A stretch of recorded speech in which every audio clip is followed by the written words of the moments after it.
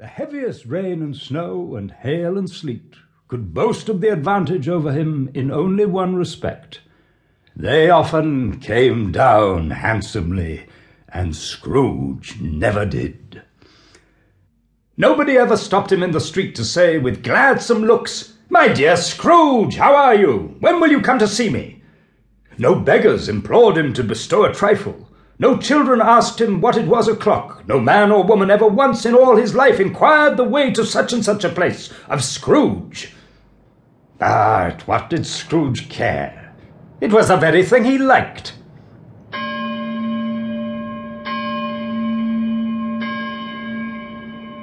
Once upon a time, of all the good days in the year, on Christmas Eve, old Scrooge sat busy in his counting-house.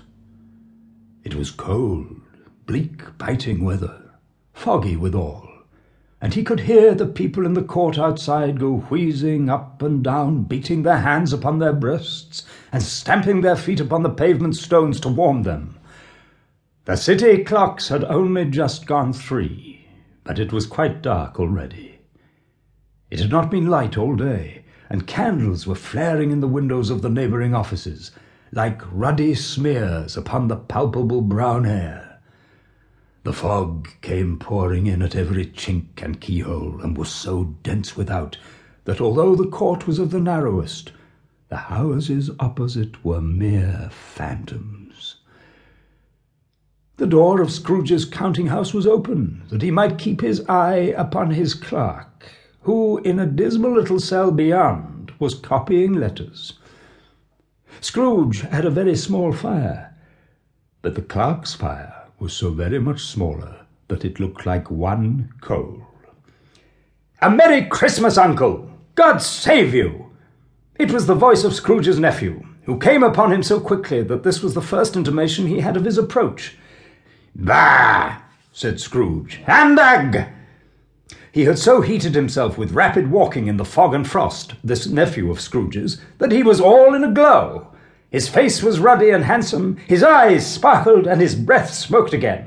"Christmas a humbug, Uncle! You don't mean that, I'm sure." "I do. Merry Christmas! What right have you to be merry? What reason have you to be merry? You're poor enough." "Come then, what right have you to be dismal? What reason have you to be morose? You're rich enough." Scrooge, having no better answer ready on the spur of the moment, said, "Bah!" again, and followed it up with, "Humbug! Don't be cross, Uncle. What else can I be, when I live in such a world of fools as this? Merry Christmas? Out upon Merry Christmas! What's Christmas time to you but a time for paying bills without money? A time for finding yourself a year older but not an hour richer? If I could work my will, every idiot who goes about with a Merry Christmas on his lips should be boiled with his own pudding and buried with a stake of holly through his heart. Uncle, nephew, keep Christmas in your way, and let me keep it in mine." "Keep it? But you don't keep it." "Leave me alone, then. Much good may it do you. Much good it has ever done you."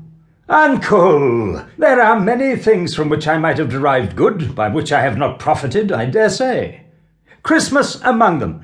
But I am sure I have always thought of Christmas time, when it has come around, as a good time, a kind, forgiving, charitable, pleasant time. And therefore, Uncle, though it has never put a scrap of gold or silver in my pocket, I believe that it has done me good, and will do me good, and I say, God bless it."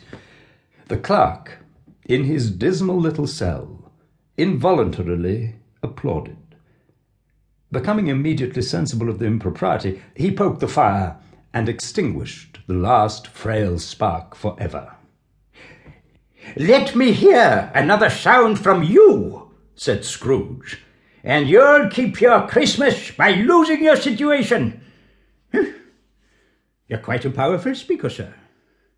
I wonder you don't go into Parliament."